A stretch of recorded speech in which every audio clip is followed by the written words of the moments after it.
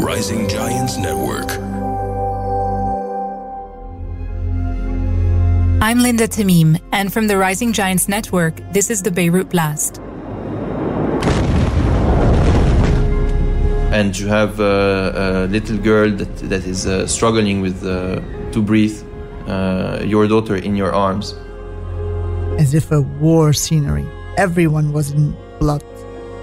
We still thought that we were at war. We didn't know that it was a one-time explosion. And you just see everything destroyed. And it's so crazy how everything literally gets destroyed in such a quick period of time. It was a horror scene, trying to get stitched by vets, by cardiologists, by gastroenterologists. When I opened my eyes, everything was destroyed.